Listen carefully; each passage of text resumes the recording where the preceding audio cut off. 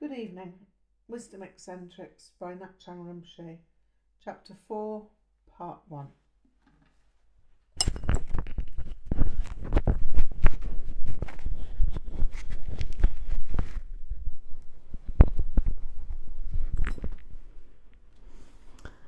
The Kunga restaurant is about as large as the average bus shelter and had a television perched on metal brackets near the ceiling.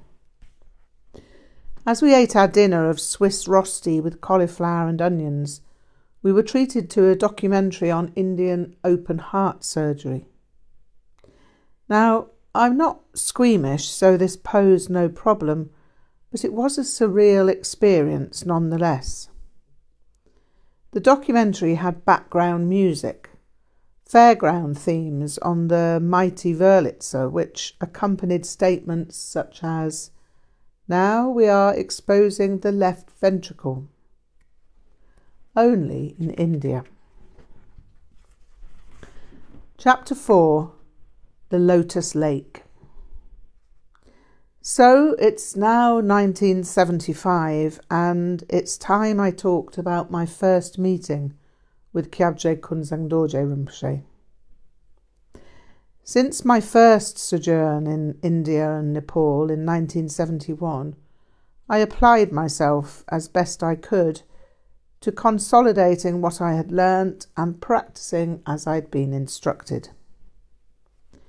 I made some visits to Sami Ling in Scotland, but unfortunately Chogyam Trungpa Rinpoche was no longer there. I'd hoped to meet him because he seemed to be extremely interesting. I had heard a great deal about him from Alf File, a Vajrayana Buddhist friend I knew in London through the Buddhist Society. He was a student of Trungpa Rinpoche and had many fascinating stories to tell. He also had a wealth of knowledge about his teaching style. Trungpa Rinpoche obviously had an approach to communicating Dharma that inspired me more than anything I'd previously encountered, in terms of language and insight into the fundamental reality of the everyday world. So, with a few Trungpa Rinpoche books in my rucksack, I arrived in Tsok Pema on an exceptionally grim evening. The period of winter rains had kicked in early. This usually transforms the Western Himalayas into an enduring tide of drizzles that dampens a person to the bone. I'd hoped for a long and pleasant autumn, an Indian summer, but that's often the way with hope. Tsok Pema cannot always be found on a map. It's in Kangra district, Himachal Pradesh, northern India. It's south of Manali and east of Mandi, the ancient capital of Zahor. The Indian name for Tsok Pema is Rualsa, but most maps fail to mark its existence. People hardly know it's there because it's off to the side somehow, and, well, there's nothing special there unless you know about it. That's like many things in life. Tsok Pema is remarkable because the lake there is adorned by a floating island, no larger than the average suitcase. For most of the year it lies motionless on the surface of the lake, but on the day of Padmasambhava's birth and other special days associated with him, the little island circumnavigates the lake, always in a clockwise direction. Padmasambhava had taken Mandarava, the daughter of the king of Zahor, as his disciple and consort. The king was seriously displeased. He acted as such kings acted before the advent of human rights, by sentencing them both to death by fire. The island is the remnant of the execution pyre on which he had attempted to burn Padmasambhava and Mandarava. Padmasambhava, as a master of the elements, turned the pyre into a lake, and Sulphema has been a pilgrimage place ever since. I do not know how the average reader understands histories such as these. Whether a person believes or not, however, the island does move. It circumnavigates the lake every year, and anyone can go there and see it. There are no ropes or wires. There's no scuba diver either. Anyone sufficiently foolhardy to submerge themselves in that lake would have to be fearless. Amoebic dysentery and worse would be the likely outcome of the water touching your lips, let alone your swallowing any of the murk. There are some authentic mysteries in the world, and the moving island at Sulphema is one of them. It is, moreover, one that anyone can witness. Anyhow, I'd arrived in Mandi by bus. It was stuffed with people, goats and chickens. It took an entire day from MacLeod Ganj, and I was feeling the worse for it. I then had to find a taxi to take me to Sulphema. Sulphema was off the bus route, and most taxi drivers were reluctant to go there. The road was bad, and there was little or no chance of picking up a return fare from anyone in the remote place. I therefore had to pay through the nose for the ride, and my finances were tight. I managed to trade my Swiss Army knife as the larger part of the fare, so all was well apart from having no way of trimming hangnails. The taxi driver argued a little about whether it was the biggest model or not, and I replied, "Mit alle Werkzeuge, with all tools, just look at 'em." I swung out half a dozen blades, including the mysterious one that people claim is a hoof pick and a fish descaler. This is the largest model with the most blades, and you, my friend, are getting an extremely good deal. If you aren't happy with it, I'll have it back and find another taxi driver, someone with the wit to understand its value.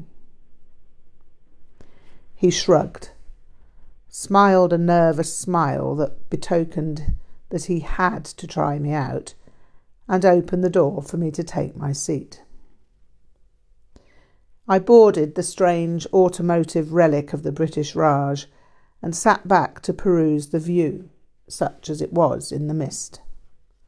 I felt pleased I'd achieved my goal.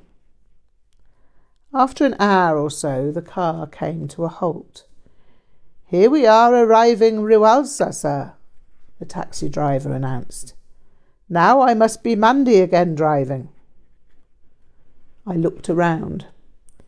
It was patently not Riwalsa, because there was no lake, just a vague scattering of hovels in a light rain under a lowering sky. "No," I answered, "this is not Riwalsa." "Oh yes, sir, this Riwalsa we are arriving." "No, we have not arrived. You will remember that I wanted to go to the lake. You will also remember that you agreed to take me to the lake. There is no lake here, so you will kindly drive on until we see the lake." He shook his head. "Here, Riwalsa. Lake very close coming, very close. No problem, sir."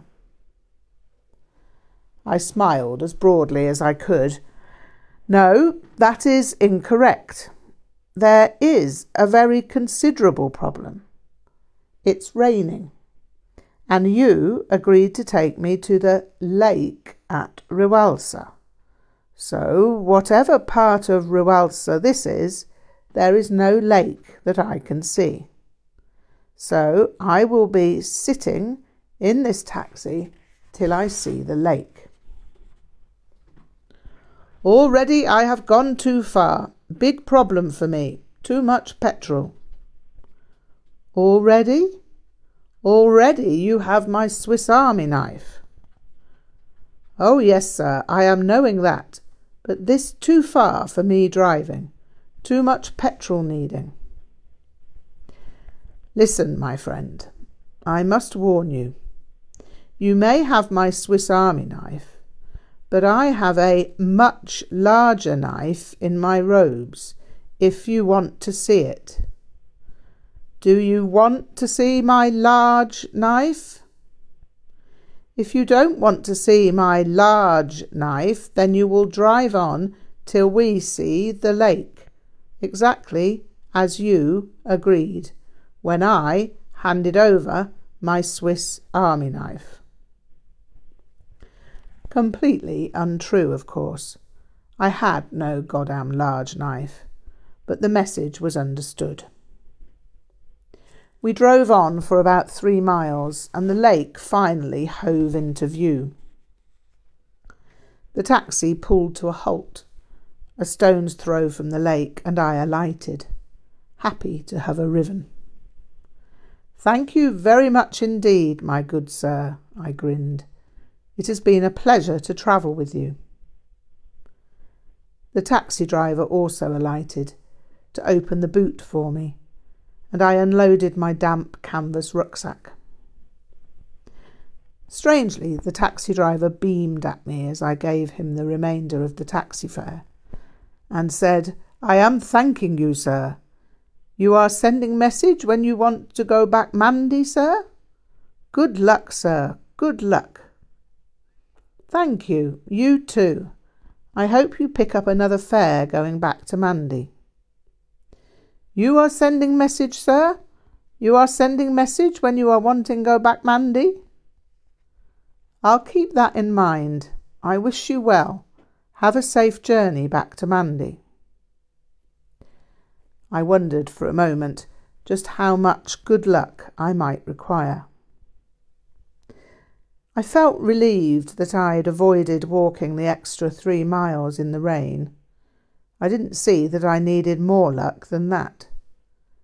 My robes were damp, though, and I hoped I'd find somewhere to get completely dry. That might require a little luck. My robes had been damp for days, as I could never afford hotel rooms equipped with heaters. I'd stayed in one the previous night, however, due to the kindness of 2 young Austrian ladies, and had managed to dry out a little.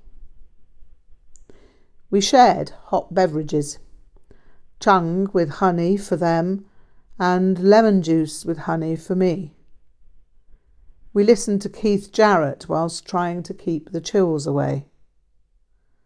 I was abstemious to all intents and purposes, unless I was offered alcohol by a lama, but the chung was somewhat tempting. I'd developed a taste for it with Lama Yeshe Dorje Rinpoche, even though it reminded me of a subtle blend of kerosene and low-fat yoghurt. The one large room with 3 beds was quite comfortable.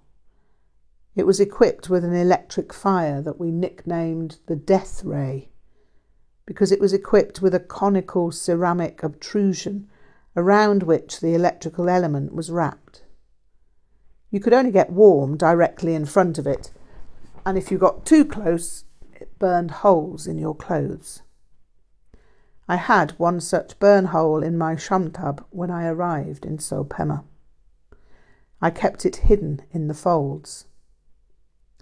So there I was, a damp victim of the death ray, but I was gleeful, with a buoyant frame of mind, feeling myself to be set for high adventure.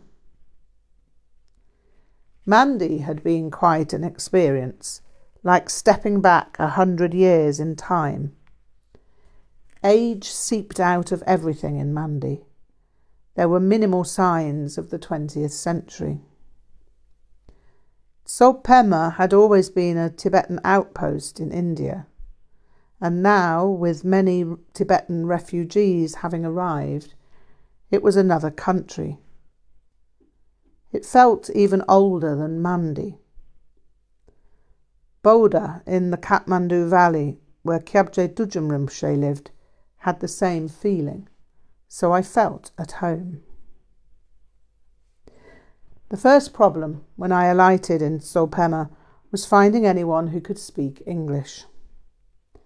That proved more difficult than it had when I went to Bodha, as the Kathmandu Valley was already an established leg of the hippie trail. Smiles were not lacking when people saw me. They returned my tashidele, but hakumindu was the response when I asked, "Do you speak any English?" Why do English speakers wander around the world assuming there'll be people who speak English wherever they go? Finally, a young monk called Pema Dorje answered, "Yes, Rinpoche, sir, I am speaking English." And, true to his word, he spoke remarkably good English, if slightly Victorian in its construction. He had learned English from an Indian teacher who equipped him with a blue book called First Aid in English. The book contained an example of how to conjugate the word rejoice.